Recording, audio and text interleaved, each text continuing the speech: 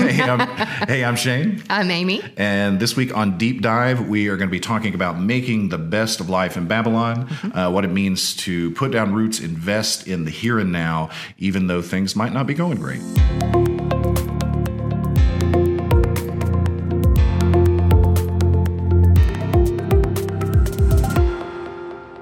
All right, so we are in Jeremiah 29, verses 1 and then 4 through 7. The title of this is Disturbing Hope. The prophet Jeremiah sent a letter from Jerusalem to the few surviving elders among the exiles, to the priests and the prophets, and to all the people Nebuchadnezzar had taken to Babylon from Jerusalem. The Lord of heavenly forces, the God of Israel, proclaims to all the exiles I have carried off from Jerusalem to Babylon: build houses and settle down, cultivate gardens and eat what they produce, get married and have children. Then help your sons find wives and your daughters find husbands, in order that they too may have children. Increase in number there, so that you don't dwindle away. Promote the welfare of the city where I have sent you into exile. Pray to the Lord for it, because your future depends on its welfare. I found this to be very I remember you saying that. difficult to deal with, to think about them receiving this message, having been taken into exile. Mm-hmm. So for the sermon, just really briefly, I began, even before I read the scripture, with kind of a very sweeping history of kind of God's relationship with the world and Israel, leading up to then really the Assyrians kind of coming in with the northern kingdom, and then the Babylon. You're going through it all. And then the Babylonians coming in and destroying the temple in 587. And that being kind of the context for which this message is delivered to these exiles, and how incredibly difficult that would be to hear, and not a very welcome message from Jeremiah. Yeah, I often wonder about the prophet Jeremiah. Like, I guess we're taught, and there's certain scripture that like prophets are not necessarily revered, but yet there's other parts that are revered. And Jeremiah in particular is an interesting one, because he does not mince words.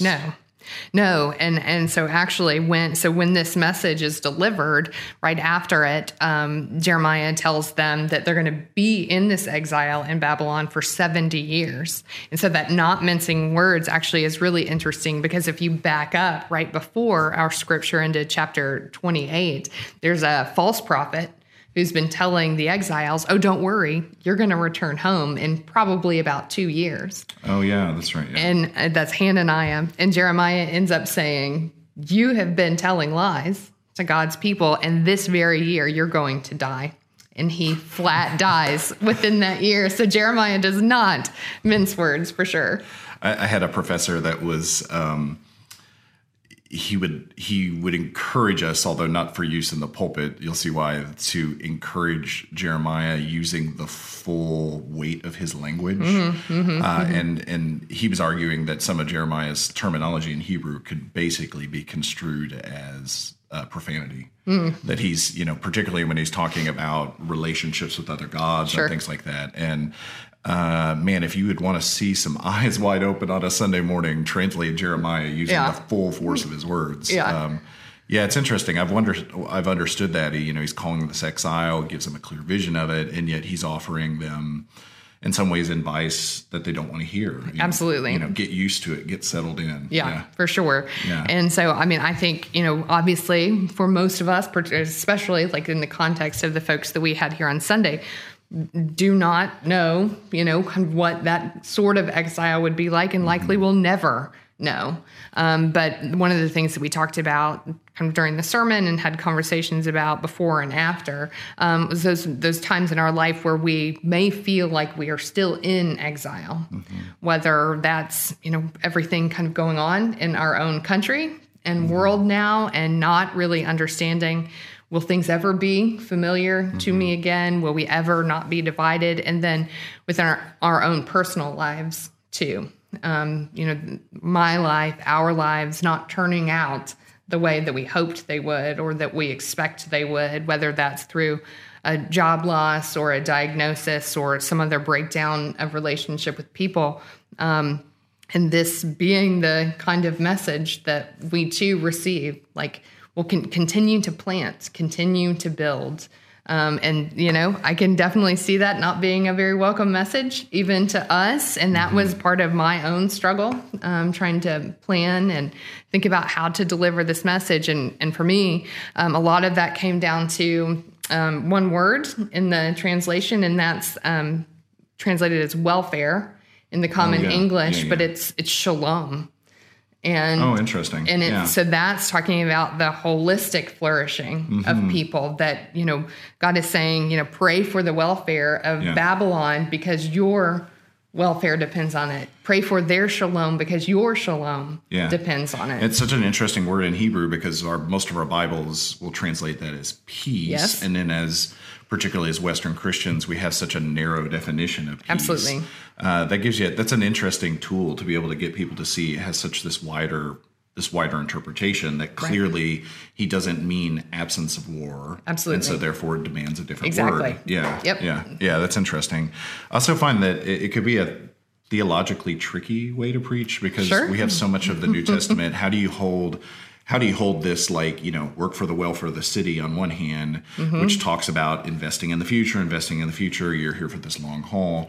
And in the same regard, we just are dealing a couple weeks ago with this a Jesus that is asking people to sell everything and give it all away. And it's such an interesting, I don't know. I don't. There's something probably to be learned in that tension there. I don't have the wisdom to see it today, but we got to recognize that that's out there. Absolutely. Yeah. And one of the things that I brought up in the sermon actually was Jesus talking about being willing to lay down your life for your friends.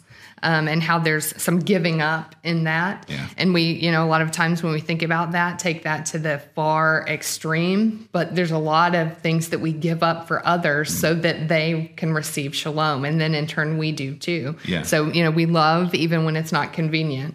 We're there for people even when it's not convenient. Yeah. It's interesting that also it's good that you did all that contextual history, but even I realize it's something I will probably never experience in my life, even in my, I don't know, it's hard to compare, but for them, that exile, it's not just a spiritual exile because there's not this disconnect that we experience. We could have a spiritual exile. Absolutely. Or spiritual exile at the same time. We're probably doing the best we've ever done career-wise. For them, those things are wed because they're literally the people of God, literally in the promised land. They're God's chosen, God's favored, and they lose it all. Absolutely. Yeah, and it's hard to...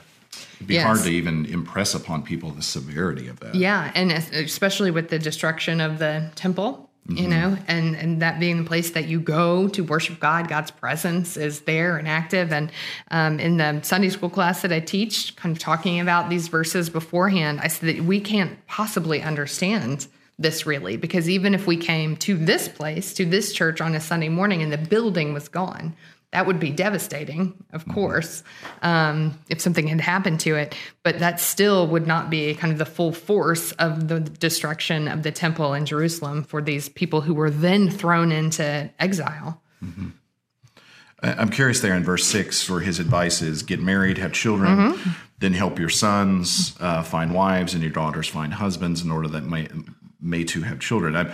I'm curious. This is, and maybe there's not even an answer here because this is such a tricky area in Israel's history. So when he's saying get married, is the assumption there? And I'm curious that the comment is the assumption there that you should only get married to fellow Israelites. Interesting. Or not, because certainly we have to deal particularly with the northern kingdom and the, marrying Assyrians and things like that, which becomes such this enormous issue later when you're dealing with Samaritans and an enormous issue when the Israelites come back from exile, when they're literally warring with the people that intermix.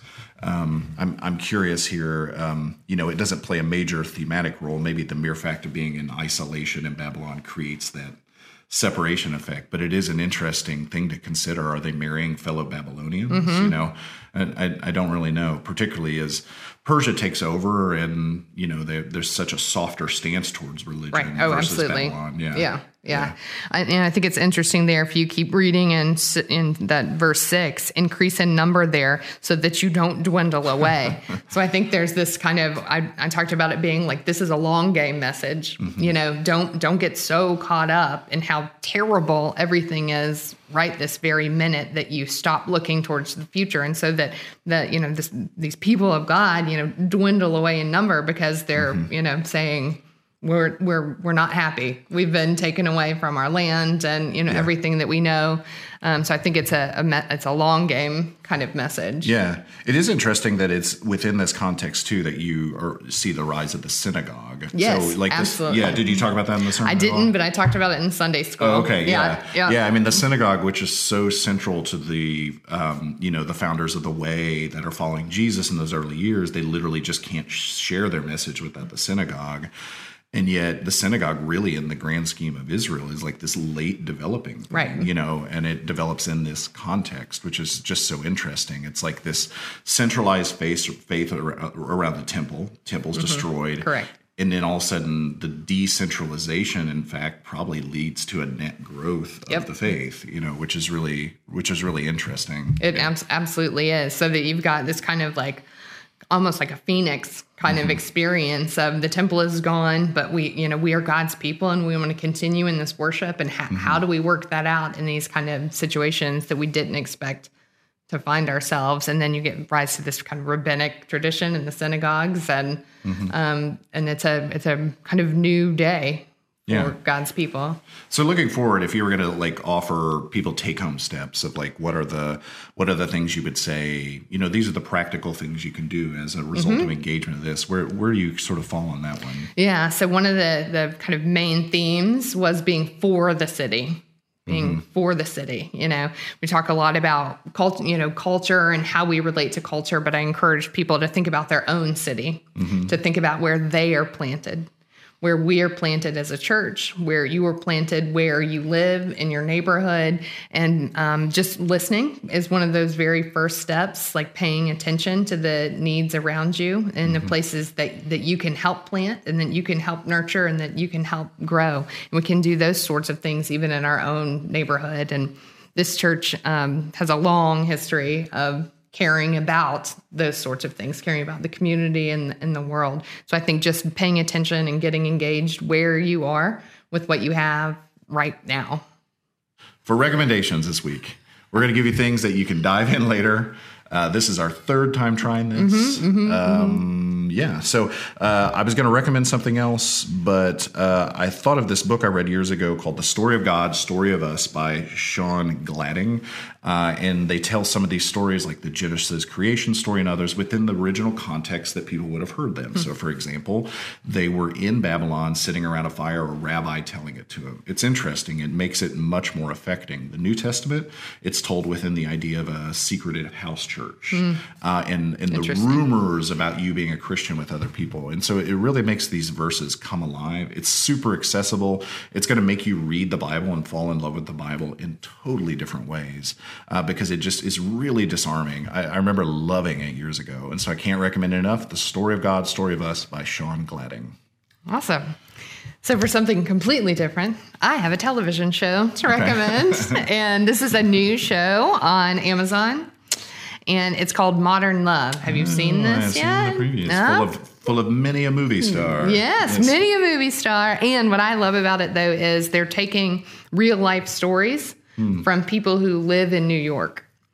That's right. I believe this was based on like a Vanity Fair series of articles years ago. Yeah, absolutely. Yeah. So not only are there, a multitude of famous people in it, but I think they do a really good job kind of showing real life. And I love that every episode is a different story. So you can kind of pop in and pop out. You can watch all of them at one time, or you can watch them one at a time and kind of think about and digest, what is it saying about love? What is it saying about relationships? And, are there things that we can learn from it? But also it's just really fun.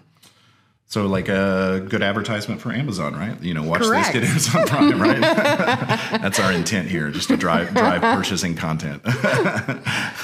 Well, Well, that's it for this week. If you want links to the sermon or notes or resources, any of the things we talked about this, just look below down in the notes for this video, and you'll find links to all those things. See you next week on Deep Dive with Shane and Amy. Awesome. Bye-bye.